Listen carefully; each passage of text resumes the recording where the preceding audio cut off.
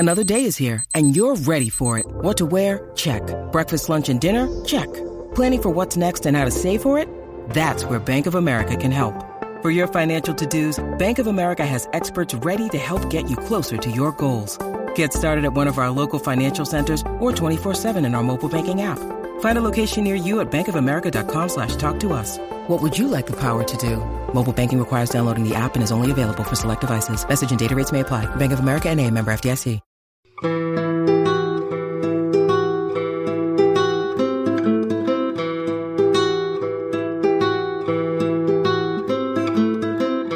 don't know whether there's such a force in nature that can fulfill such a wish, but if there is, then you've condemned yourself to me. Welcome. I am super excited to be joined by my co-host, the last Aziz, apparently the last of his kind, and also Mikael in the bottle. And I'm Kyle of Burgerverb today. And we were going to be covering The Last Wish. What's going on, Mikael? Not too much. Glad to be here. It's really cool that we're almost done with this book.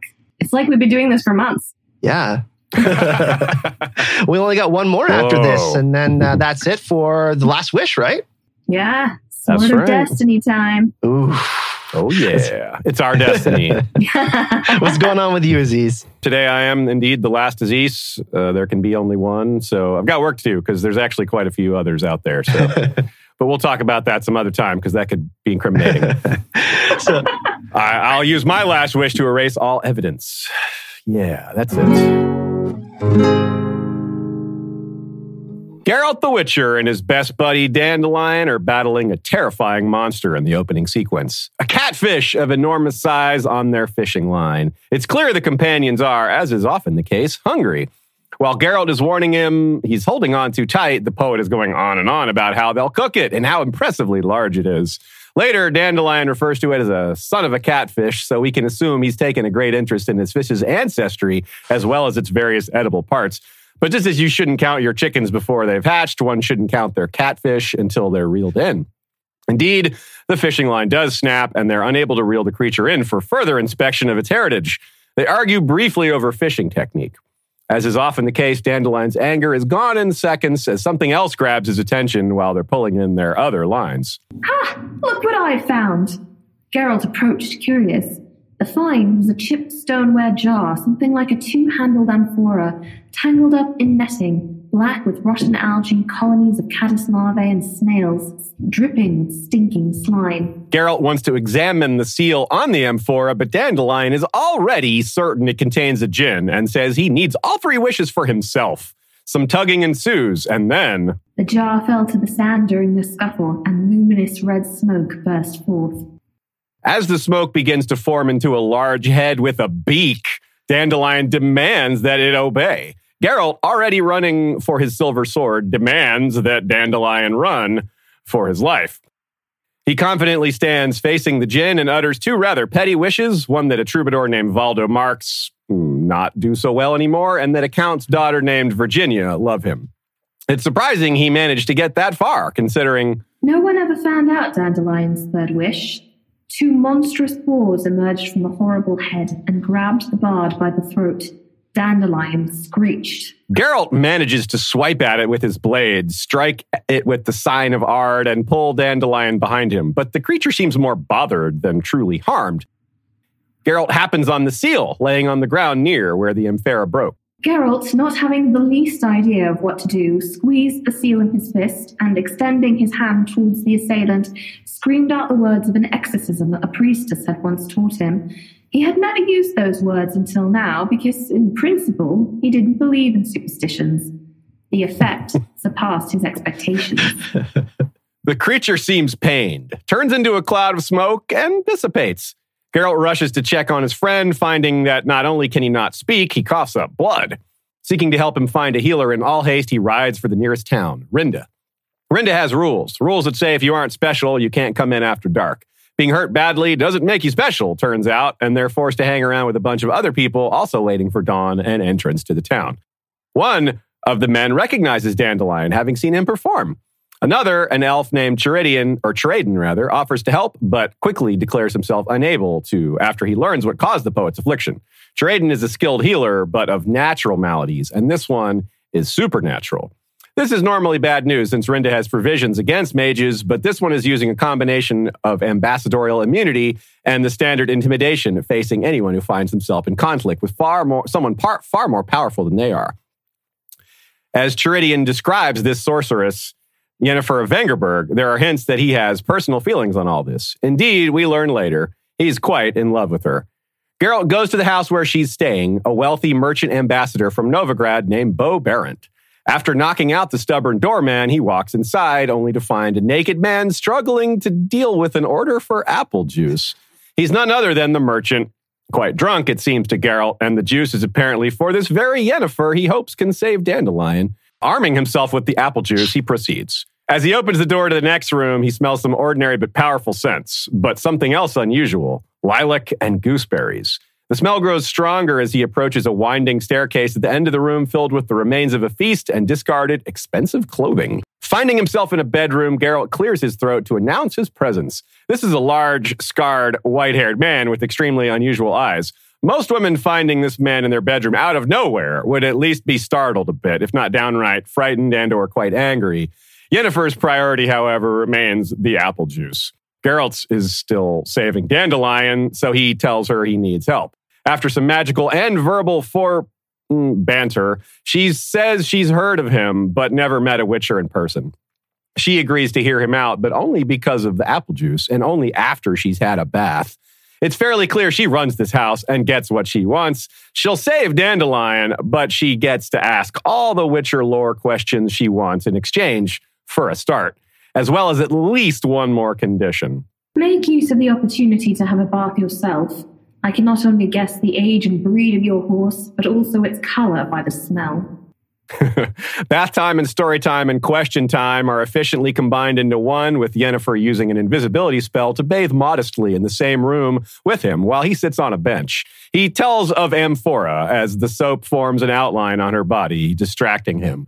She's surprised to hear of the gin in the bottle, though Geralt argues it's no gin, but a form of crimson mist. Yennefer also asks how he defeated the creature, and he tells her he used an incantation. Strangely, she laughs when told what it was and warns him not to use it in other temples. Geralt goes from speaking to a sudsy sorceress to helping her dress, all the while enjoying the process, while the smell of lilac and gooseberries becomes even more of an association. She tells him she doesn't think the incantation did anything, and he can't disagree, but also doesn't think Dandelion's wishes were relevant either. Though she seems to react oddly to the idea that he's already expressed wishes, she also agrees with him with a smile that this wish business is all just a fairy tale. Yet she immediately asks for the seal on the amphora. He does answer it, but dodges the question. They teleport to Cheridian's and chat with the elf while Yennefer gets to work on the healing. Cheridian muses that she never does anything without getting something in return. Geralt responds that he's only trying to help his friend, that he'd do anything for him, including sitting naked on a scorpion. That's precisely what you've got to beware of most. The elf smiled enigmatically. Because Yennefer knows it, and she likes to make the most of such knowledge. Don't trust her, Geralt. She's dangerous. He thinks the elf is exaggerating and suspects he has feelings for her that are warping his judgment. This is advice Geralt himself should probably be taking. As he waits, the Witcher muses on the nature of family and beauty and marriage as it pertains to sorceresses, druids, and priestesses. Eventually, she bids Geralt to come in the sick room, informs him he'll recover his vocal talents, Dandelion that is. Geralt is relieved, though his mind continues to wander, thinking about her. Perhaps that's why he's slow to realize what else is going on in the room. Dandelion is asleep, but appears to be dreaming, yet thinking he's having sex with the girl Virginia he tried to use his second wish on, while Yennefer has, shall we say, prepared the room especially. A glass sphere the size of a small watermelon, aflame with milky light, lay in the center of the floor. The sphere marked the heart of a precisely traced 9-pointed star whose arms reached the corners and walls of the small chamber. A red pentagram was inscribed within the star. The tips of the pentagram were marked by black candles standing in weirdly shaped holders. Yennefer informs Geralt of the price for the healing of Dandelion, the seal. He believes this to be dangerous for his friend and refuses. She, however, in her own words, always gets what she wants. She will have the seal. And she demands payment for more than just Dandelion. Geralt owes a debt as well for his insolence, his sarcasm, his staring at her. She has debts in Rinda she intends to settle, and he is the one to do it. She grabbed his hair with both hands and kissed him violently on the lips, sinking her teeth into them like a vampire. The medallion on his neck quivered, and it felt to Geralt as if the chain was shrinking and strangling him. Something blazed in his head while a terrible humming filled his ears. He stopped seeing the sorceress's violet eyes and fell into darkness. He was kneeling. Yennefer was talking to him in a gentle, soft voice. He awakens in prison. That's confusing enough by itself, and he notices Tiraden is with him, which initially adds to the confusion until he learns that the elf is able to explain what happened. Her flaunting of rules and taxes had caused several high-ranking members of the town to act against her on a number of occasions. One of the tactics they used was slander. In this, they seem to have stooped rather low, veering deeply into misogyny and vulgarity. For those insults, Yennefer had Geralt give the payback, and apparently will suffer the consequences too. He lectured the town on the proper usage of the term whore. That alone wouldn't have gotten him into any real trouble, but then he beat up a number of citizens and authorities, including high-ranking officials, certainly enough at this point to warrant an execution for both him and Tiraden, who is guilty by association after trying to interfere. They expect to be hanged. But Counselor Laurel Nose, personally affected by all this, decided Geralt needed an extracurricular beating. One of the guards, a tall, strapping fellow, bald as a knee, his mug covered with bristles like a boar, pointed at the Witcher. He's repeatedly punched in the stomach, but decides it would be better for his internal organs if they knocked him unconscious with a blow to the head. So he tries to anger the man by wishing that he burst, while insulting his mother in a manner similar to what he just lectured the town against. The bald guard ground his teeth, stepped back, and took a swing, this time, according to Geralt's plan, aiming for his head. But the blow never came. The guard suddenly gobbled like a turkey, grew red, grabbed his stomach with both hands, howled, roared with pain, and burst. Next, we see So Have the Clouds. It's thundering, and so is the mayor. He's extremely unhappy about this strangely exploded person and all this magic in his allegedly magic-free town. But the priest Crep, a wielder of magic himself, though he calls it faith and prayer, thinks it must be Yennefer's doing. It was this priest who broke Yennefer's spell over Geralt, and it's well known that she and Laurel Nose are at odds. Geralt tells them almost everything. The priest understands, saying Yennefer wants to control the djinn, that it would give her great power, but it requires enslaving the creature, which, of course, it does not like. Genies, Crap turned up his nose, are spiteful and deceitful beings. They don't like being packed into bottles in order to move mountains. Off-screen, Yennefer's clever plan has reached what she expects is the final stage. She intends to capture the djinn while simultaneously saving Geralt. She teleports Dandelion into their midst after having used the same mind control spell on him that she used on the Witcher. He says, "As soon as I had arrived, I was immediately to say, I quote, 'My wish is for you to believe the Witcher is not guilty for what occurred. That and no other is my wish. Word for word.'" The priest grasps her plan. By the content of the third wish, Geralt is to be freed from prison, and by the fulfillment of its duties, the djinn is freed from Dandelion and can return to its own dimension. But Yennefer aims to trap it before it can escape. Just as understanding comes, the thunder peaks as well, and they realize that as they've been speaking, the djinn is fighting to escape Yennefer's clutches. The thunder is the djinn, and it's a particularly angry display. The mayor's concerned for the town, and Geralt is concerned for Yennefer, and smells lilac and gooseberries again. Crep thinks she's doomed and is happy about it. But Geralt convinces the priest to teleport him to Yennefer, and he respects the bravery. Arriving in the large common room of Airedale's Inn, he finds her surrounded by arcana. She's surprised he's willing to help after what she did to him, but also isn't interested. He insists that she's not powerful enough for this djinn. She insists she is. She tells him she cannot protect him and will send him away.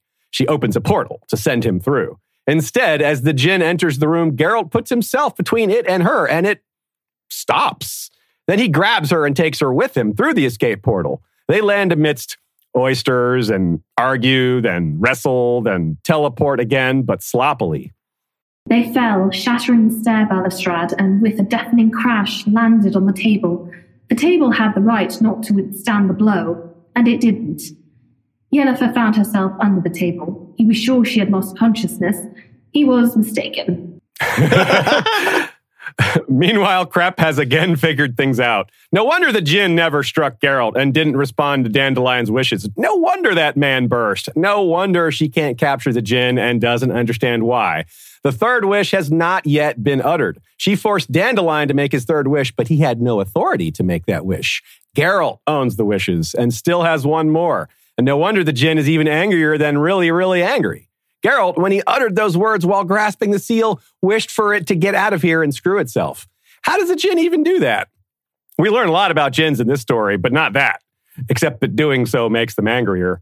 We can assume it figured out a way, since it obeyed the get out of here part and has since returned.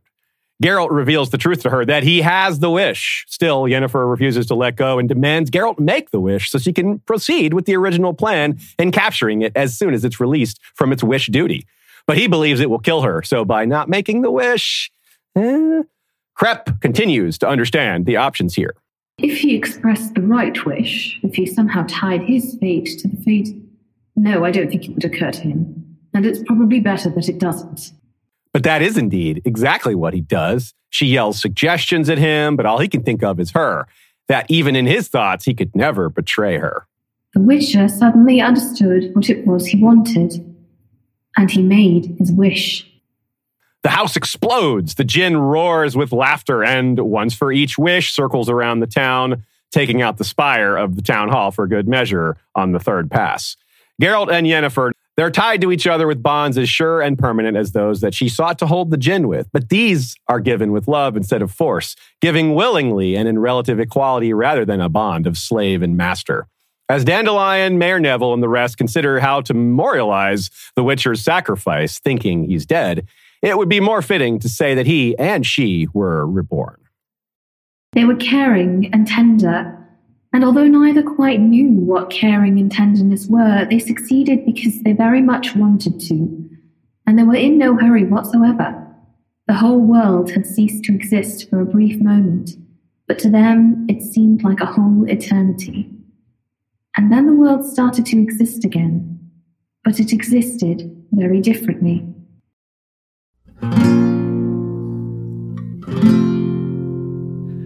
So let's get into our reactions. All three of us really like this story. And this is probably, I don't know, I was in Reddit and talking to other people. This is probably the most popular of the short stories in the two books. So I know a lot of people were hyped for this, but yeah, it's such a really interesting story. It has really interesting themes. Of course, we also have the Sapkowski inversions with a little bit of the Aladdin and the genie in the bottle. And I really enjoyed it. I thought it was a good mix of funny, a good mix of serious, a good mix of introducing Yennefer and moving the plot forward. I think the first time I read this, I really liked it. And then I kind of read it like briefly a couple of other times. And I didn't like it as much because some of the sexism kind of comes through a little bit more on second read. But as I was reading it for this and really looking into it, I think this is a really layered story. And there's a lot going on kind of on a thematic level that it took me a while to understand. It's having a similar conversation to A Question of Price without putting that word to it or that name to it. And I find that really fascinating because it's all kind of, that was very much about monarchy and what they can demand of everyone else. And this is kind of about what individuals can demand of each other and what right power gives you. And yeah, I thought it was really interesting. It's really interesting to see the themes in The Question of Price and also in The Last Wish all built around destiny in different ways, because they all end up tying back to destiny and whether Geralt is going to accept it or not.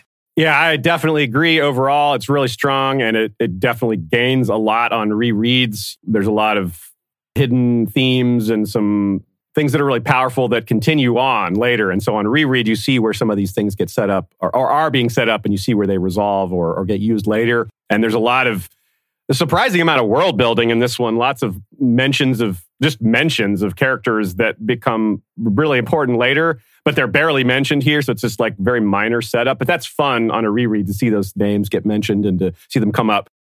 Sapkowski likes to play with sort of straightforward dialogue and silly dialogue, and sometimes that can mask the seriousness of the themes behind them all. And he does that so well. We covered that last time as well with Edge of the World. I'm really impressed with how he's able to describe love and new love and these feelings In the same way he avoids dealing with what the third wish actually was, he does all these things by describing what's around them without describing the thing that's generating those feelings. And it's really, really great. I couldn't put that into words. I still don't think I put it into words that well, but I hope that's close. He's elliptical. He talks around the things that he is talking about a lot of the time. And he tricks you because sometimes he just comes out and straight up says things. Like we had that whole monologue about like sorceresses and whatever. So I think we expect things to be told to us. And then when they're not, it comes across sometimes as an omission until you figure out that it's actually there.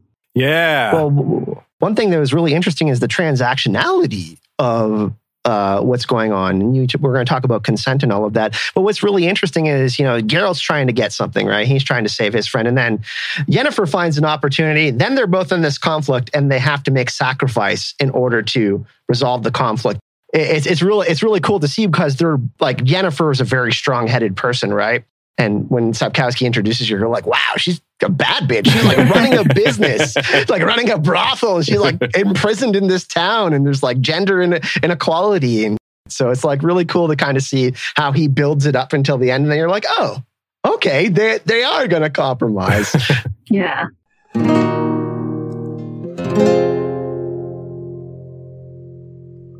A lot of mirroring in this one. Not only do you have scenes that play out parallel while one person describes what's happening, another, usually it's Crep describing like the magic that's happening and describing what decision Geralt and Yennefer are facing while they're actually in the action and dealing with it so they can't pause to think. But also in terms of things that happen in the story.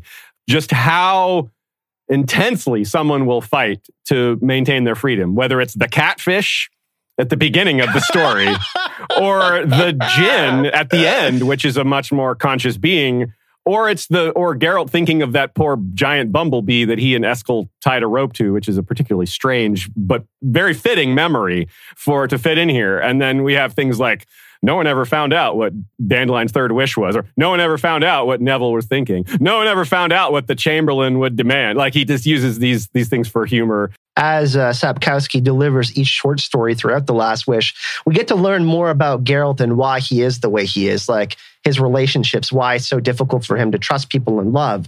And then we start to see some changes now. And then throughout, when we get into Sword of Destiny, we kind of get Yennefer's story. We get a little bit more of her. And then, we get to find out more about that. So it's really interesting because love is such a big theme in this. Mikhail read that beautiful quote that they found peace for a moment. It kind of just highlights how difficult their lives have been. Yennefer, being this sorceress and having to deal with all she has in her history. And Geralt, of course, having to deal with the trial of the grasses and being a witcher and all of this discrimination. We've talked about discrimination for multiple different characters, but for them to be dealing with it together and have to come to compromise on that is, for two such strongly willed characters, is a big deal. Yeah, well said, well said. And just on kind of like a writing note, two things that I think are really interesting. One is the incredibly dynamic way that the portal hopping scene is written, because you can really visualize that. Like that's not a problem to see in your head. And it's very cinematic and just plays really well off the page and is very funny. But then also about that quote, it's so interesting. It's sort of, I think, emblematic of Sapkowski, because a lot of what he does is kind of like, it feels very base. It feels very gross. Like what are Geralt and Yennefer doing? They're having sex. Like it's not, whatever. But true, but between the fact that Truden keeps talking about like grand words and like and then the way that Sapkowski writes about it, which is kind of in a grand way, and that like this is an emotional connection, not just a physical one. Finding the sublime in the ordinary and the base is something that I think Sapkowski is really interested in and really good at throughout the series. This is a big deal, right? Like, even though we don't really know what The Last Wish is, they have a true love for each other.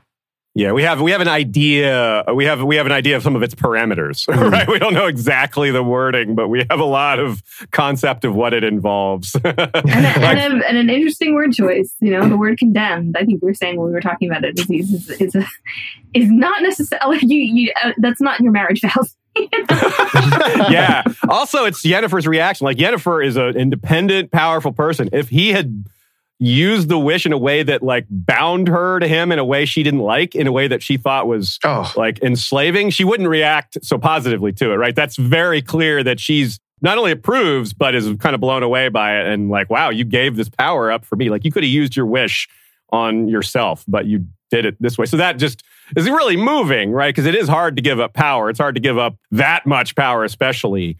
She's truly shocked, right? She's like, oh, like, I mean, yeah, they both could have died. So he had to make a pretty big decision there. I wonder if it's kind of like bind my fate to hers rather than bind her fate to mine. Oh, that would be a little more selfless. Yeah. Right. But again, I mean, that's the pattern, right? Like, go for yourself to the gin, and then I hope you burst to the dungeon guy, and then this transcendent, incredible bond between these two people that comes to define both of them, and Ciri's life, and Dandelion, and the series. Just it's an incredible kind of contrast that he does.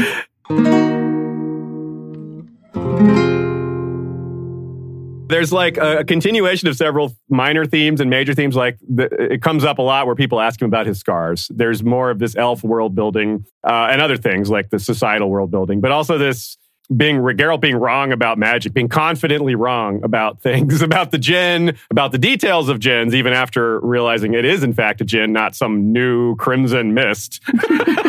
Even though it came from an old bottle, he's like, no, it's new. And about the wishes too. Dandelion is wrong on a lot of things. Speaking of more, he's more wrong than Geralt. That's true. Sapkowski has a background in economics, and when you think about the stories that, reference that, it's a question of price, it's Eternal Flame from Sword of Destiny. It comes up a couple of times in the main novels. So it's really surprising to me to find this here. But I think the whole story revolves around the ideas of desires fulfilled and giving and taking, and how those interact, posed initially in the form of a wish. And the idea of wanting something that's important enough to land in the title of the whole story collection. Like this book is called The Last Wish for a reason. This is, a very important idea. But Sapkowski challenges the idea that wishes are free. There's always a question of price, I think. The magic lamp comes at the cost of the escaped catfish. Geralt pays unknowingly for the djinn's wishes with Dandelion's help, although that's partly Dandelion's fault also. Yennefer charges Geralt to pay her own debts in exchange for helping Dandelion. There's no such thing as an unanswered debt in the story. Everything is priced extremely carefully, and sometimes it comes at a very high cost. We can see this through the whole story. It's a really funny moment when Geralt breaks into Barrett's house and, wallops the doorman with the sack of coins, but that's also literally a monetary transaction. Money opens all doors. The reason Yennefer is in Rind, and I think it's notable that she's staying at a merchant, is because the mayor wants the wizards to pay taxes on their own magic, and they're refusing to do that. So they're at an impasse about commerce. Yennefer also agrees to listen to Geralt because their interaction begins with an offer. He gives her the apple juice. That's my favorite scene, by the way. I love that scene. Probably deeper down, she's also like, opportunity, but whatever. Yeah, she's like, Yeah, it's great.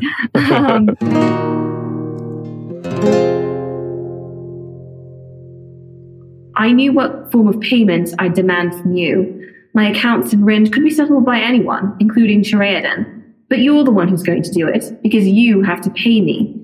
For your insolence, for the cold way you look at me, for the eyes which fish for every detail, for your stony face and the sarcastic tone of voice, for thinking that you could stand face to face with Yennefer of Vengerberg and believe her to be full of self-admiration and arrogance, a calculating witch while staring at her soapy tits.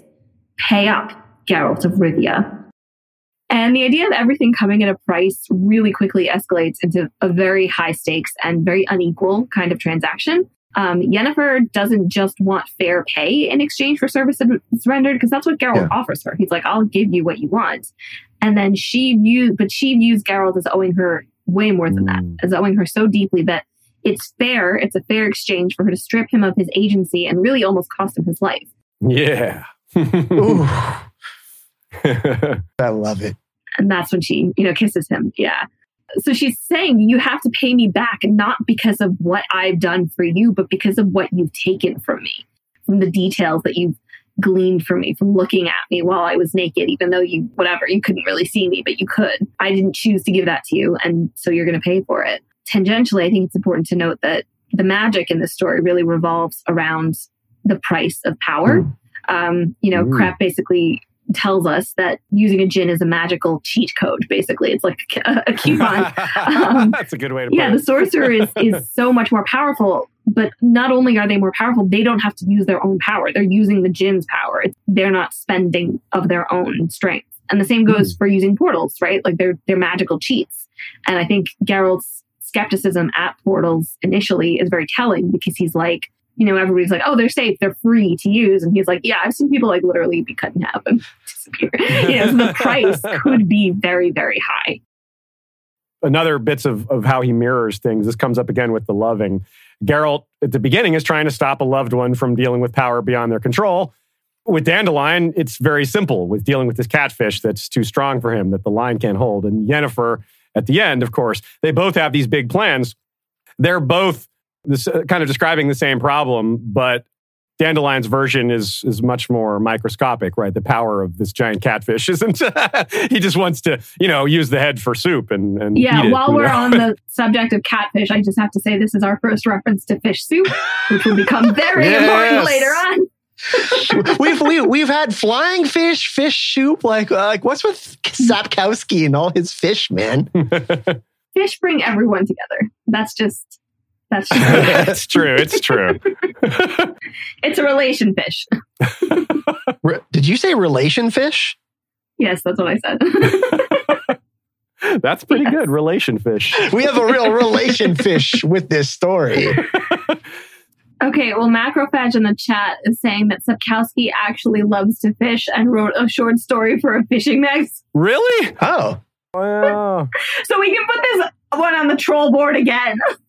Sapkowski.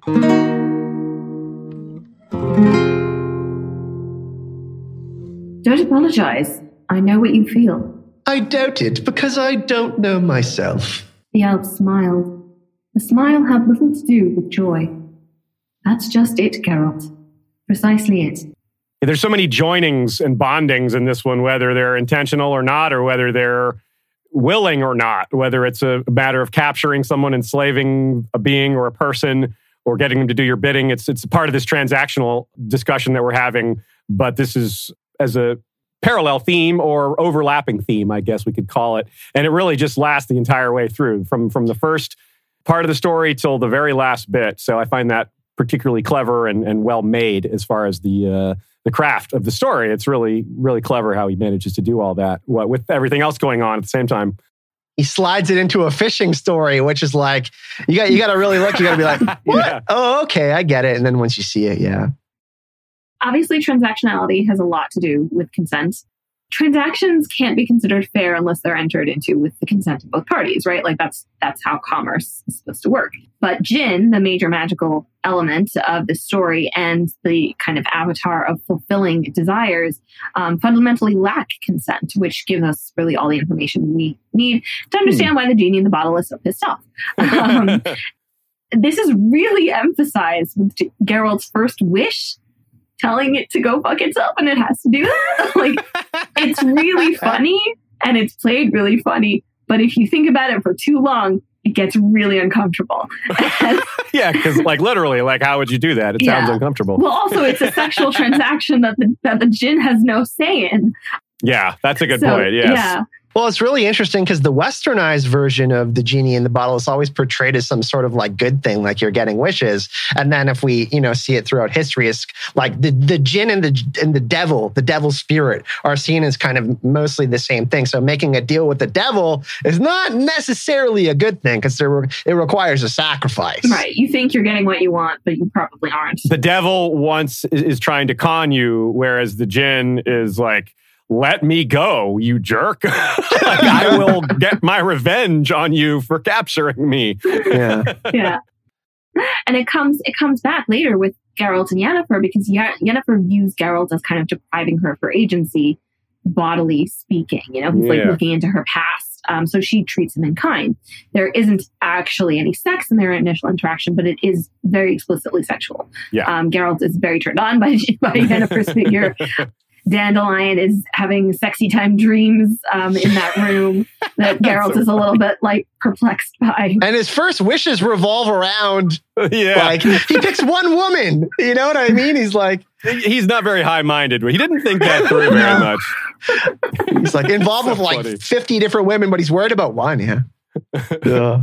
I don't like this other part. I want him to die. Basically what Yennefer decides to do is treat Geralt as her own wish-fulfilling being without agency, her own djinn. And she straight up tells him that she could force him to lick her if she wanted to. She kind of initiates the spell with a very violent kiss.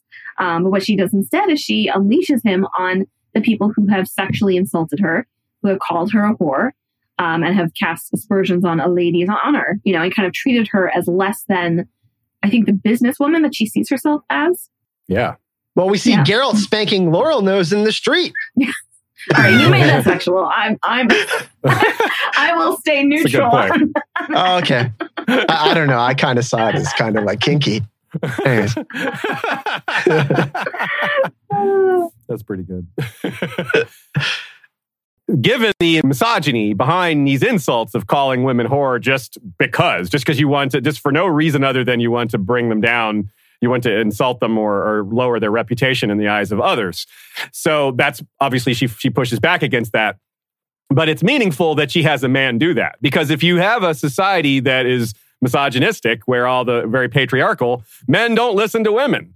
So even powerful women. So having this brute deliver the message is very much in line with how these men are used to being communicated with. They're like, they don't listen to women. So he's just like, well, you're going to listen to this man through me one way or another. This is kind of the perfect storm, actually. Yeah. Because Geralt is a witcher. Yeah, and he's standing in the middle of this town square, like this intimidating, like bearing and his loud voice, and people are like, "Whoa, who's this guy talking? Let's listen to him." And if Yennefer's up there, people are going to be like, "Oh, get out of here, sorceress! We don't trust you, witch." It's funny that it happens to Geralt because Geralt is also judged like this in multiple different places. Like this has happened to him before, right? So partially why Yennefer and Geralt are able to understand each other a little bit better than other people because they have both went through the same things. Yeah. I think obviously this story is kind of like dripping in sex, honestly. And what I find really fascinating, especially as it plays into transactionality, is that it's almost always tied to excess and to riches and to, all these things. Like Morant's dining room it's like sex all over the place, with like peach pits on the table and a turkey leg and an empty wine goblet and Yennefer's shoe on the table, and everything is kind of dripping. And then the bed obviously has like naked fawns all over the place, Oysters in her cleavage. Yeah, exactly. So then we get to that other banquet and they're grappling, they're physically fighting, as everyone knows, a couple of steps away from having sex in stories. But also amongst socialites. Right. Yeah. And which is ironic. And, I think like it's really telling that all of these things are kind of the standard view of the way both of them sort of view sex. Like to go back to the show for a second, Geralt actually does solicit a sex worker in one of the earlier episodes, I think. Yeah. Betrayer Moon. Yeah. And she's asking about his scars. Right, exactly. And I think that's part of, and Yennefer obviously is like sleeping with a merchant in exchange for being able to stay in the town. I love that when they do end up having sex in the end, and like having actually an equal exchange, again, using grand words for something, but they do it in a destroyed house, in a wrecked house. It's an equal transaction. There's no, like, everything's dirty and broken and, not worth anything, even if it is insured. And I love that it all kind of strips away, and what ends up being the true wish or the true transaction in a sexual way is something between just two people. It's kind of an interesting concept. They're in a destroyed house. The world is kind of destroyed and different for them because they don't get, we're talking about inequality here. They don't get treated as nicely as regular human people. So for them to have that embrace in this destroyed house is kind of like also this mirroring of the world where all of this crazy stuff is going on. Yeah. like phoenixes. Yeah. Pheni? What's the plural of phoenix? So yeah, certainly Geralt's dedication is a big thing here too. His dedication to Dandelion. I mean, he shows that he takes extreme responsibility for anything he thinks he has responsibility for. He doesn't shirk.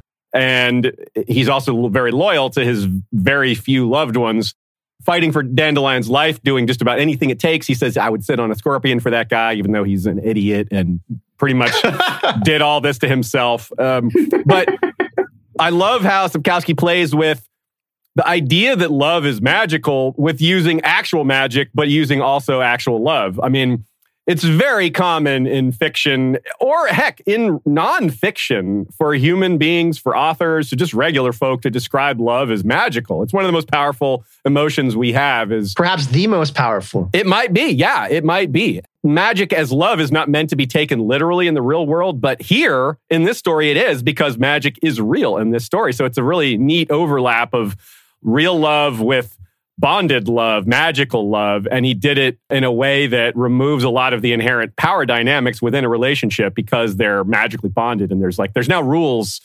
around them, but they're rules that to their relationship that neither of them thinks is unfair or unequal. Even though we still don't know what the wish is, we get that sense of it. So that's really cool. And we have Yennefer's reaction, which is obviously super powerful. Yeah. Again, the fact that she doesn't get mad about being bound to him is extremely telling, given how independent she is. Yeah, that's huge. Honestly, there are a lot of questions I would have for Sapkowski, but my biggest one would be like, please just tell me the story of that priestess who told Geralt that incantation. Like, I need that in my life. So he's said, right, this is an idea, this is an opportunity for him. He said he doesn't really want to write a Witcher prequel, nor could he really write a sequel. So he did, Season of Storms is a midquel. So if he wanted another midquel, that could be it. That could be the story of Geralt and the wacky incantation. Yes, please. A gin in a bottle, muttered Vladimir, like a fairy tale. Not quite. Geralt indicated Dandelion curled up on the pallet. I don't know of any fairy tale that ends like this. I feel like that's Geralt being like, you Sapkowski, you're the one who writes the fairy tales that end like this. He's just telling us right there. Yennefer says, oh yeah, gin's really a fairy tale thing. And this Vladimir says, a gin in a bottle like a fairy tale. Yeah, he's not under the radar with that at all. He flat out mentions the word fairy tale a few times. So, of course, a lot of people are going to think of Aladdin, 1001 Arabian Nights because of genies and jinns. But actually, that's not that close of an association here. It is by association, but it's not direct. The Aladdin movies are obviously a popular association, but the Three Wishes things was an addition to the Disney version. That has nothing to do with the original Aladdin, Arabian Nights. In fact, there's multiple genies in the originals, and those genies are not particularly angry, and there's unlimited wishes from them. Perhaps a better parallel is The Three Ridiculous Wishes by Charles Perrault, written in 1697. It's a French literary fairy tale, and it's apparently the first ever example of the three wishes trope in all of literature. In this story, a woodcutter gets three wishes from Jupiter, who's the god of thunder, after he complains about his poor lot in life. He ponders with his wife. He's like, I better ask my wife, and we should think about very carefully what to wish for. He accidentally wishes for a sausage. He just kind of casually says, man, I wish I had a sausage. And he gets the sausage, and she's like, you idiot. Why would you do that? Be careful. And he gets mad that she's insulting him and says, I wish the sausage was your nose. And here's a great quote. Fanchon had been pretty once, and to tell the truth, this ornament did not have a very pleasing effect. Go figure. Her sausage nose was not appealing. Pinocchio? Yeah, sausage Nocchio. Yeah. What? Pinocchio fairy tale? What? So he realizes, oops, he's been an idiot. He's like his wife said. So he uses the third wish to make things normal again. So there's some very strong parallels here. Of course, the god of thunder versus an air spirit, right? That's the wishes originate from a similarly powerful wind being. We have wine is really important in this because he's drinking, when he drinks the wine is when he gets stupid and wishes he had a sausage to go with his wine. So that's kind of the wine versus the apple juice sort of thing. There's a fight/argument over the use of the wishes. Then there's the wasting of the first two wishes and then using the third wish to fix the problem. And there's accidentally using a wish. Like Geralt accidentally uses a wish to burst that guy, which is similar to I wish I had a sausage. The woodcutter and his wife make up. He could have easily just used the last wish on himself and just left his sausage-nosed wife behind. But he doesn't. He ends up being an honorable guy and sticks with his wife. They have a happily ever after, sort of. That doesn't happen a lot in witch stories. I feel like it got a lot darker in the subsequent developments. Yeah, I think so. This one isn't. This one has a happy ending. I mean, basically, it ends the way it started. Like, everything is back to normal. It's an interesting idea in stories that, like, the best use of power is kind of maintaining either the status quo or improving things on very small levels. We talked a little bit about kind of making a deal with the devil, and most jinns are seen as non-benevolent. However, some jinn nevertheless are benevolent towards humans, teaching humans a moral lesson. And I kind of think this is what happens in The Last Wish. Yeah. This is in the Quran and way, way, way back, thousands of years ago, this theology, when this theology was around. So we hear the idea of spirit guides all the time and in religion and stuff like that. Dubious that the Herblore will ever be more on point than it is this time, though. I've kind of have been surprised before. Like almost every time I'm surprised by how on point the Herblore is. So this time it's also ties directly with the influences. So we have another literary influence tied to the Herblore. It's really cool. So start off with lilacs, which are not tied to the literary side, and then move on to gooseberry, which is. Okay, so lilac, they bloom when spring is coming. Like they're sort of like the flower version of the groundhog, where if the lilacs are blooming, spring is coming. So they're a harbinger of spring and renewal, which is obviously a big thing here with the end of things being destroyed and Geralt and Yennefer being reborn. Yeah. And Yennefer was born on Beltane, which is the beginning of spring, which also Ciri was born on there. So that's cool for them. Generally white or purple or in between, like a pinkish. And Yennefer's eyes are purple, so that's a really good fit. Very commonly, they're seen as a symbol for the first emotions of love, i.e. new love. So, boom, right there. A lilac. And he always talks about how he never forgets that scent. Yeah. It comes to him even in times where he shouldn't be able to smell. Like when they're in this swirling vortex, when the djinn is attacking them, he still smells it. It's like, wait, there's like wind everywhere. And he's like, I smell lilac and gooseberries. He's like, we know his sense of smell is really strong. But damn. So now within an existing relationship, a lilac is a symbol of jealousy or suspicion of infidelity, which, hey, no spoilers, but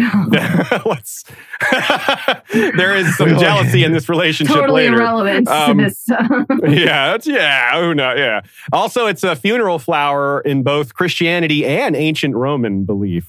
Also, it has a heavy association with innocence, which, you know, she's not innocent and even a little. But Geralt thinks she is for a while there. He downplays like, oh, surely she's not that bad. When Tiraden's like, she's going to want something from you. You know, he's like, you're exaggerating. So he's thinking of her as a lot more innocent, but nope. And Macro points out in chat, Aziz, in Poland, lilacs are flowers moneyless kids bring for their moms on Mother's Day. Oh.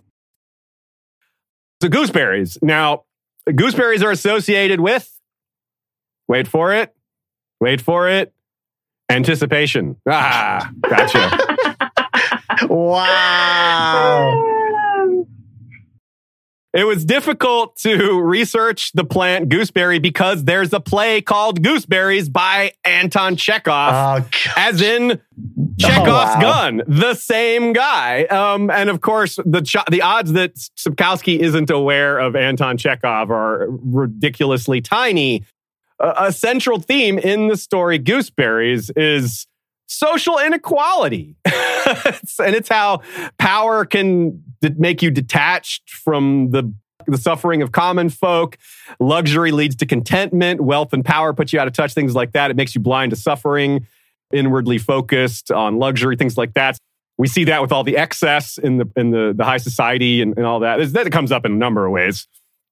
So in ancient legends too, fairies would hide in gooseberry bushes. That's maybe a little magical connection there. And also, there's a place called Skillinga in Sweden that has a gooseberry festival, and Skillinga obviously sounds a lot like Skellige. So I swear one day we're going to find out Sapkowski has some giant secret hidden garden vault filled with like his own hybrid plants that no one else has ever seen. That would be amazing.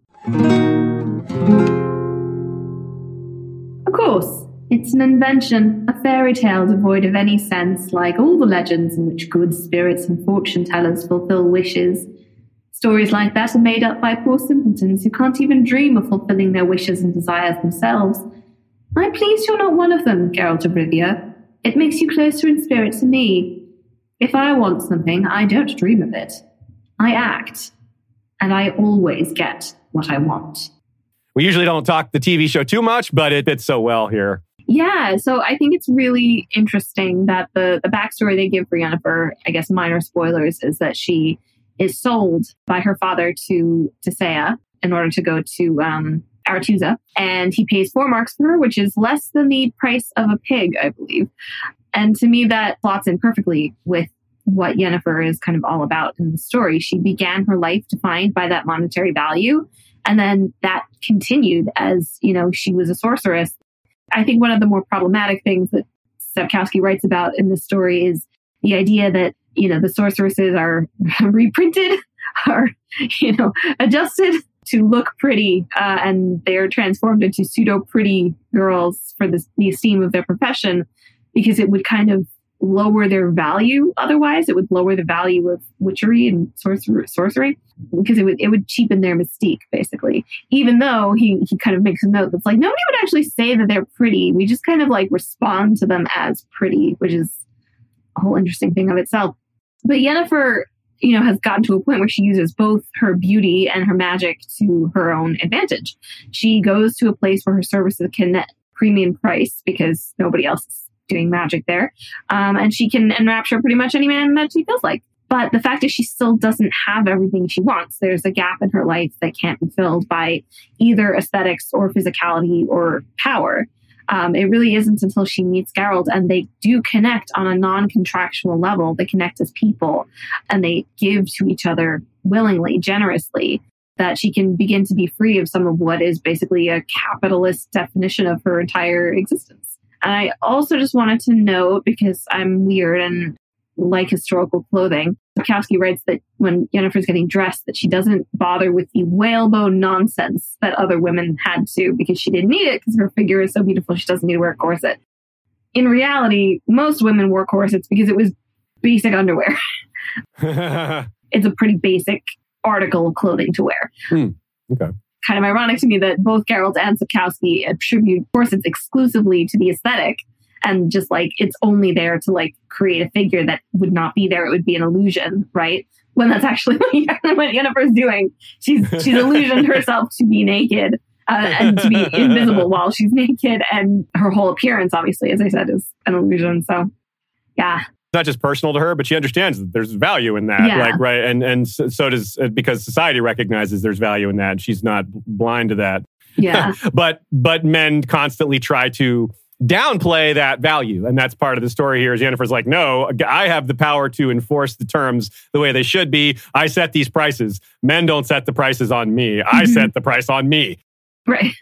Which is interesting because kingpins are usually men, and she's like the kingpin in this situation. So yeah, right. She is a crime boss, but she understands her value. Obviously, that's what Sapkowski is trying to show us. She controls the entire flow of magic. Yeah. So she's in charge of that, of the resource. And she has other people doing her, like she is in prison, like you said, she has to stay inside her house. Like a lot of crime bosses can't just walk out in the street because they have so many enemies, but they can send their Geralt, their underlings out to go issue beatings and give speeches in the town square. So it's just really interesting to see how much she accomplishes, even though she's kind of like her back is against the wall, you know?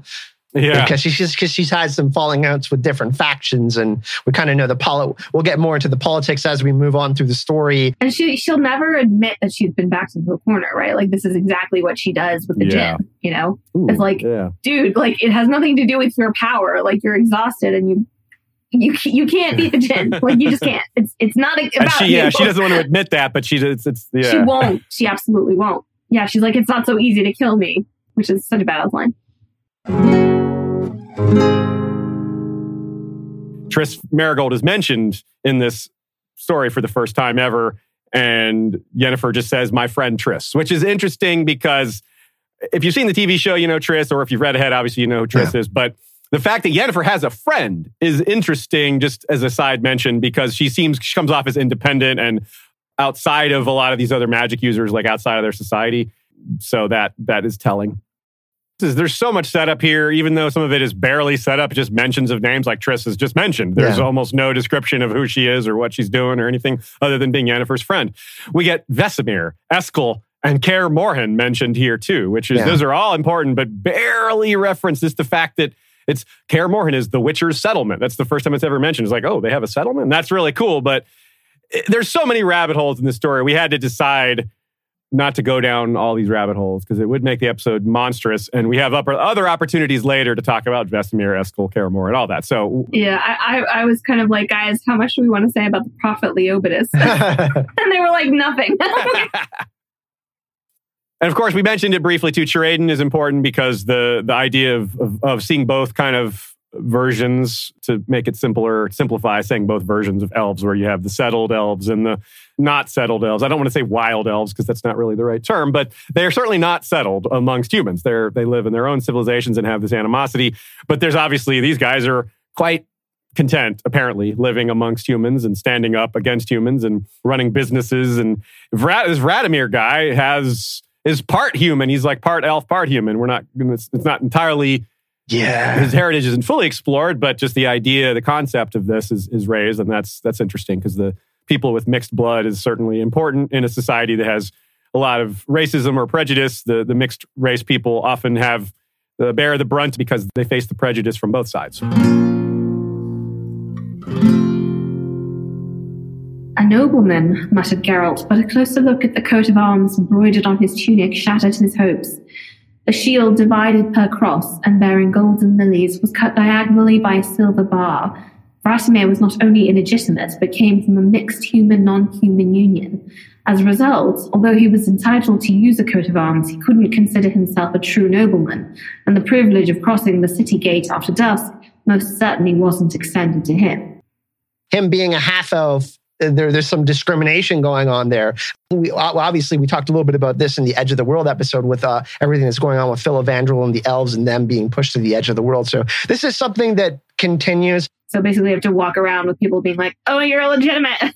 It's a very big deal in this world to display proper heraldry, and I believe that was the case in a lot of real world different periods in Europe and other places. Displaying something above your station can get you in huge trouble. And we see in this story here, and there's probably some real world parallels to that as well, if your sigil ranks high enough, you could get into the town at night. So there's actually specifically coded laws determined by your rank.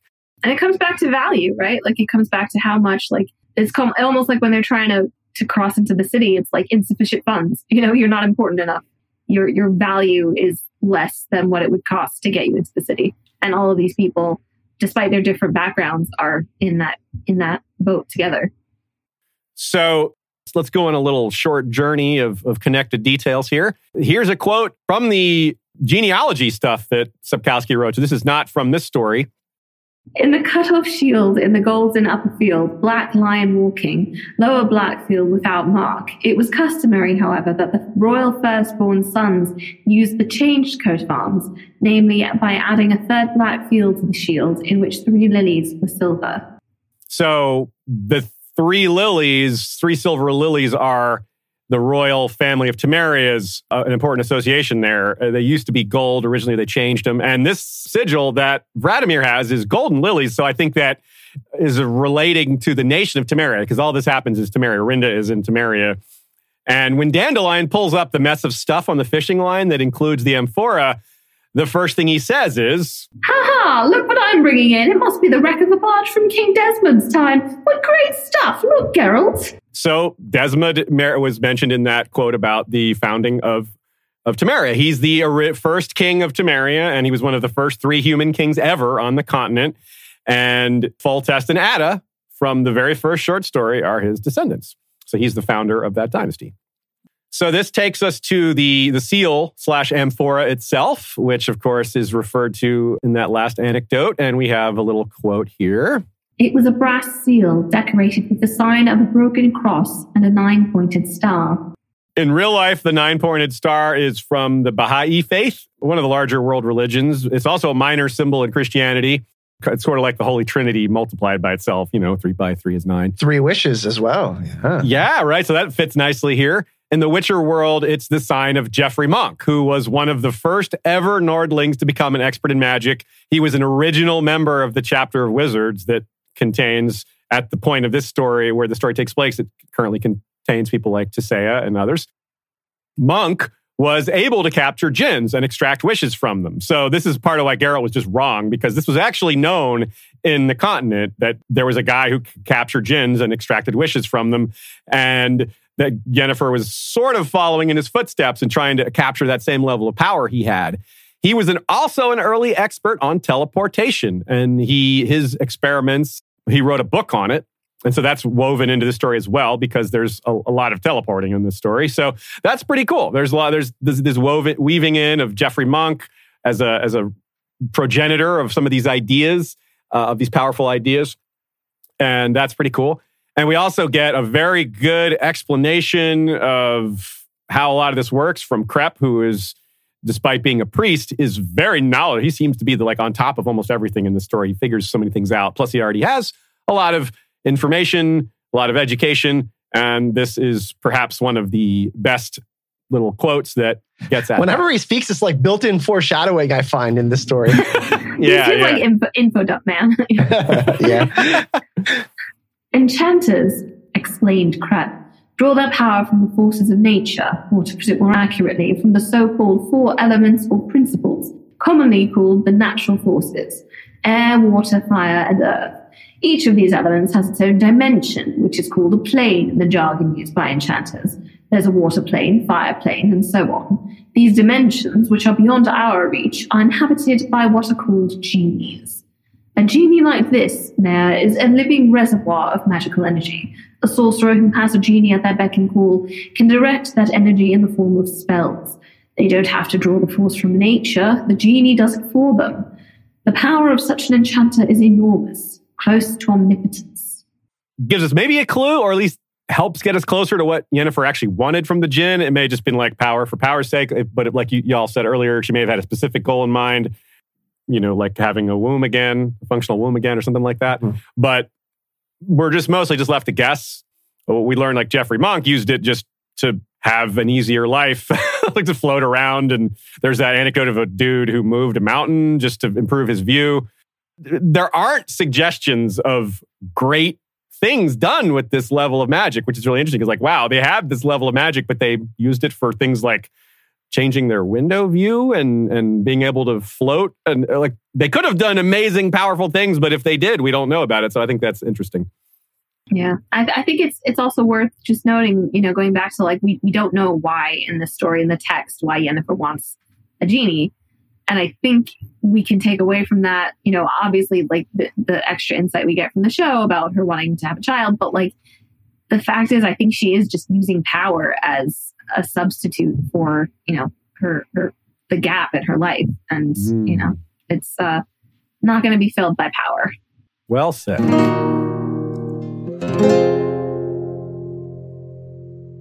So Jinn, Arabic, J-I-N-N, also romanizes Jinn, D-J-I-N-N, or anglicizes genies, are supernatural creatures in early pre-Islamic and Arabian and later Islamic mythology and theology.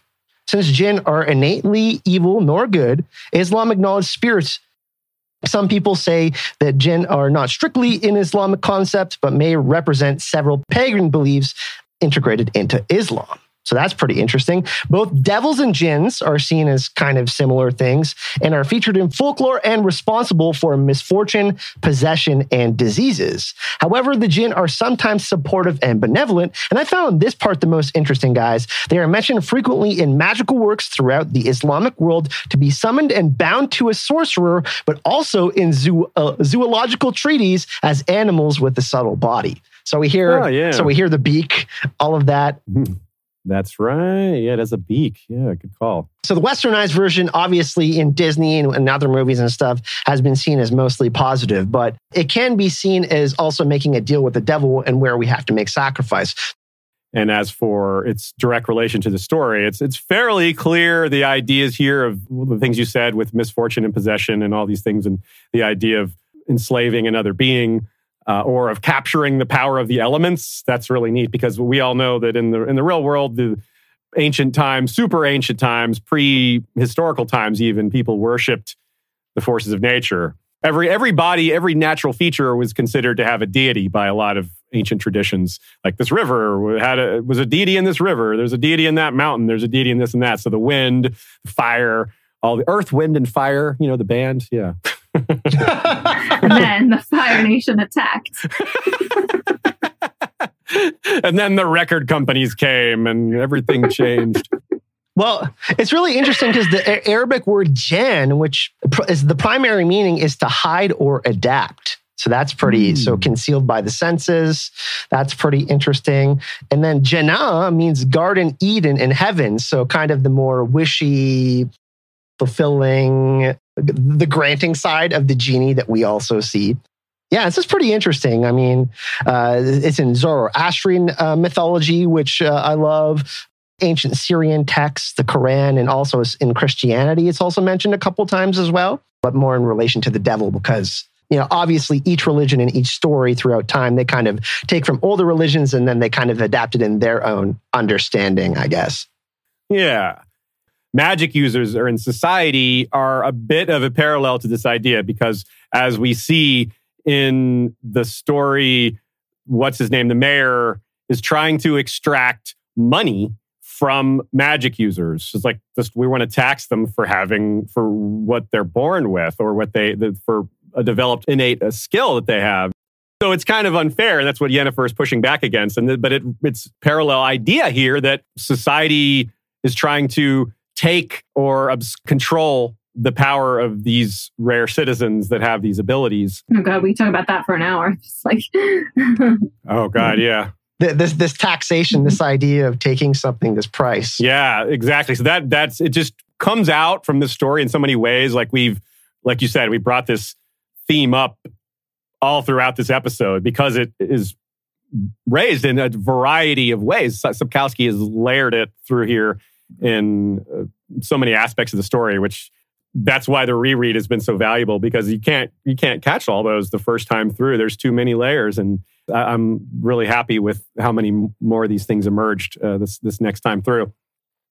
One other last little bit about sorceresses or sorcerers and families. We learn a very important piece of world building that's logistically sound. It's like, well, why don't people want their daughters or sons to grow up to be magic users? And part of it's social stigma, but that's really almost forgettable in light of this other more important factoid, which is it becomes like decades to master these gifts. So if you send your daughter off to be a sorceress, she's gone. You send your kid off to college for 4 years. Imagine sending your kid off to college for 40 years. Would you send your kid off to college if it was 40 years? I mean, forget money, like let alone the expense of a 40-year education. Let's pretend there isn't even that aspect, which would be prohibitive if it did exist. But let's just pretend, would you send your daughter off to never, basically never see her again? Yeah, it's a bad investment. Yeah, it's a bad investment. Crazy. So that's why the line, only daughters with no chance of finding a husband become sorcerers. It's not their choice. It's the family is realizing, well, this is not good for the family. We're basically just sending her away forever. And that's not even not loving necessarily. Sometimes it is controlling, but it's also, well, we don't want to never see our daughter again. That's just very human. So, but this is part of the transactionality of the story. She was sold for less than a price of a pig, man. Imagine, and that's part of why she's so sassy and so independent. She's like, fuck this, I'm worth more than that. Yeah, so she's sort of almost an outlier in that her family wanted to get rid of her for as little as possible, whereas a lot of these families, when they actually, are normal families that actually love their children or at least feel a duty towards them, wouldn't do this. I don't mind the world building part of it. What more bothers me is when Sapkowski kind of seems to agree with some of it. But I do think, I mean, listen, it's not very different than like giving a kid up to be, you know, a priest or something, right? Like that's a system we're familiar with. Yeah, giving your kid to the clergy. Yeah, exactly. There's a certain amount of like, you have too many and you get rid of them in whatever ways you can. But the idea that I think that this is a specifically noble thing. It's a little bit different than like receiving a ward from another kingdom and you have some sort of agreement or something. This is like, a little bit worse than that because you're just kind of giving your kid away for a price. Like, you've been selected to give your child away. Aren't you proud? Wait, what? There's definitely a darker morality behind this. Yeah.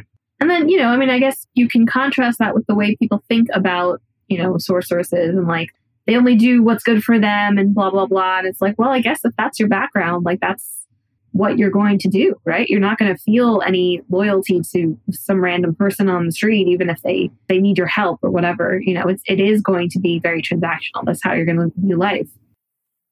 Right on. Especially with how hierarchy works and how witchers and sorcerers and magic users are seen in society.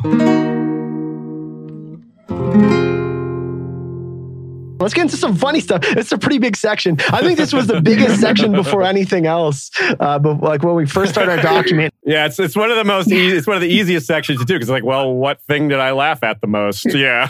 Right. We don't have to think about it. Was this funny? Yes, cool. You want to start us off, Aziz? You got a good one. Yeah, so I love the beginning. He says, so much grub escaped. I hope you die, you son of a catfish. It's like, yeah, like, would I call you a son of a person, Kyle, if I was mad at you? Like, it's like if I were to call my cat, you son of a cat. Like, yeah, that's what he is. He's a cat. Like, yeah. So I found this really funny too. Like, you son of a beach. You son of a catfish. That's kind of weird. Another thing that's kind of interesting too, it's not confirmed that Geralt says fuck after he says, when Dandelion's coughing up blood and stuff like that. But maybe this is the moment where we can assume that Geralt says fuck in the books. And he says, he's just, it just says Geralt curses. And I just thought that was kind of funny.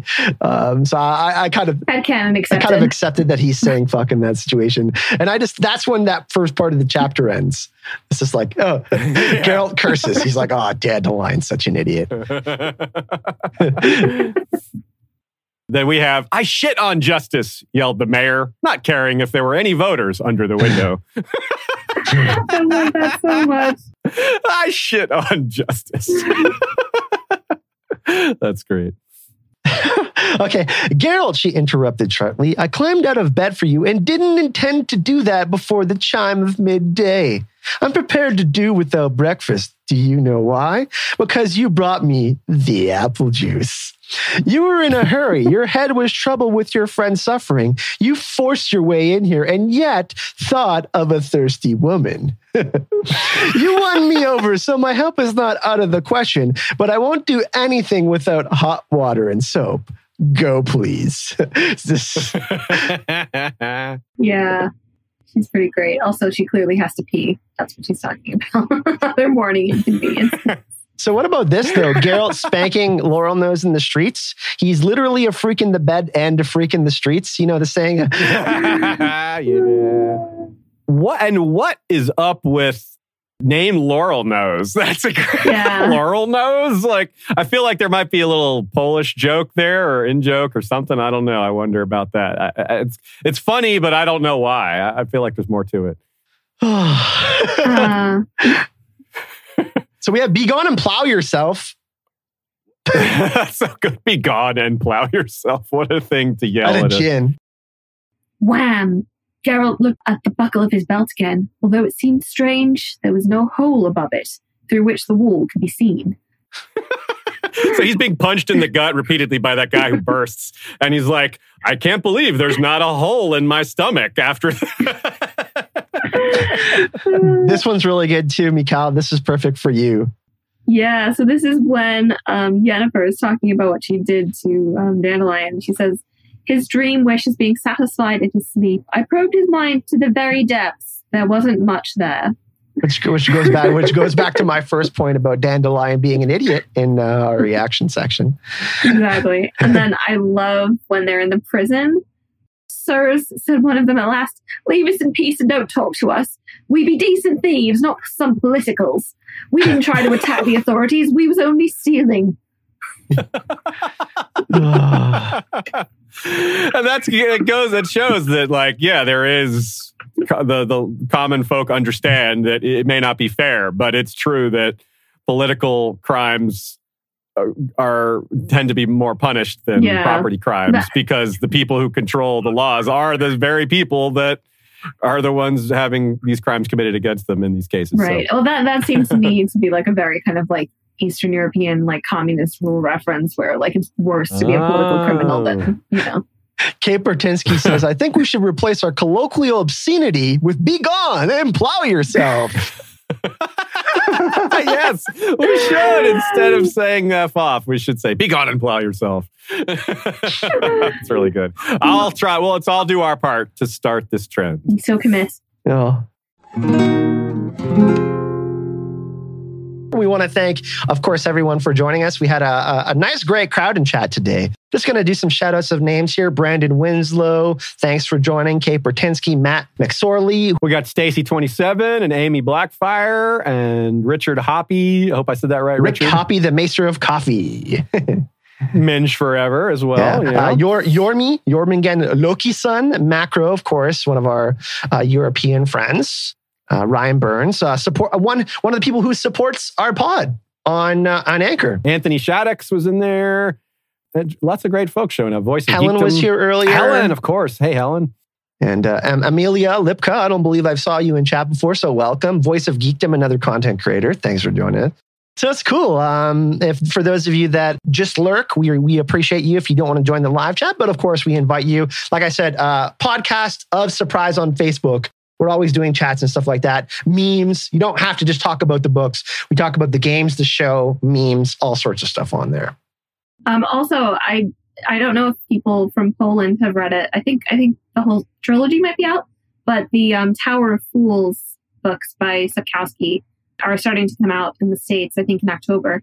So I have an advanced copy of the first book, and I'll probably be posting in the group kind of general thoughts and reviews and stuff like that. So let's give some thanks, shall we? Thanks to teleflora.com. I did some research over there. Thanks to the Witcher Wiki. We always we frequently refer to it for small or large clarifications or explanations. Very helpful to us. And of course, thank you to our supporters.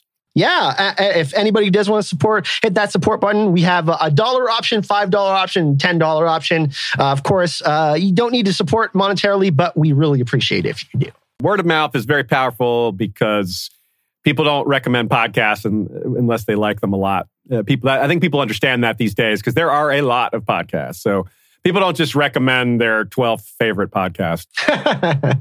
Oh, thank you guys. I love this. Stay safe. Bye.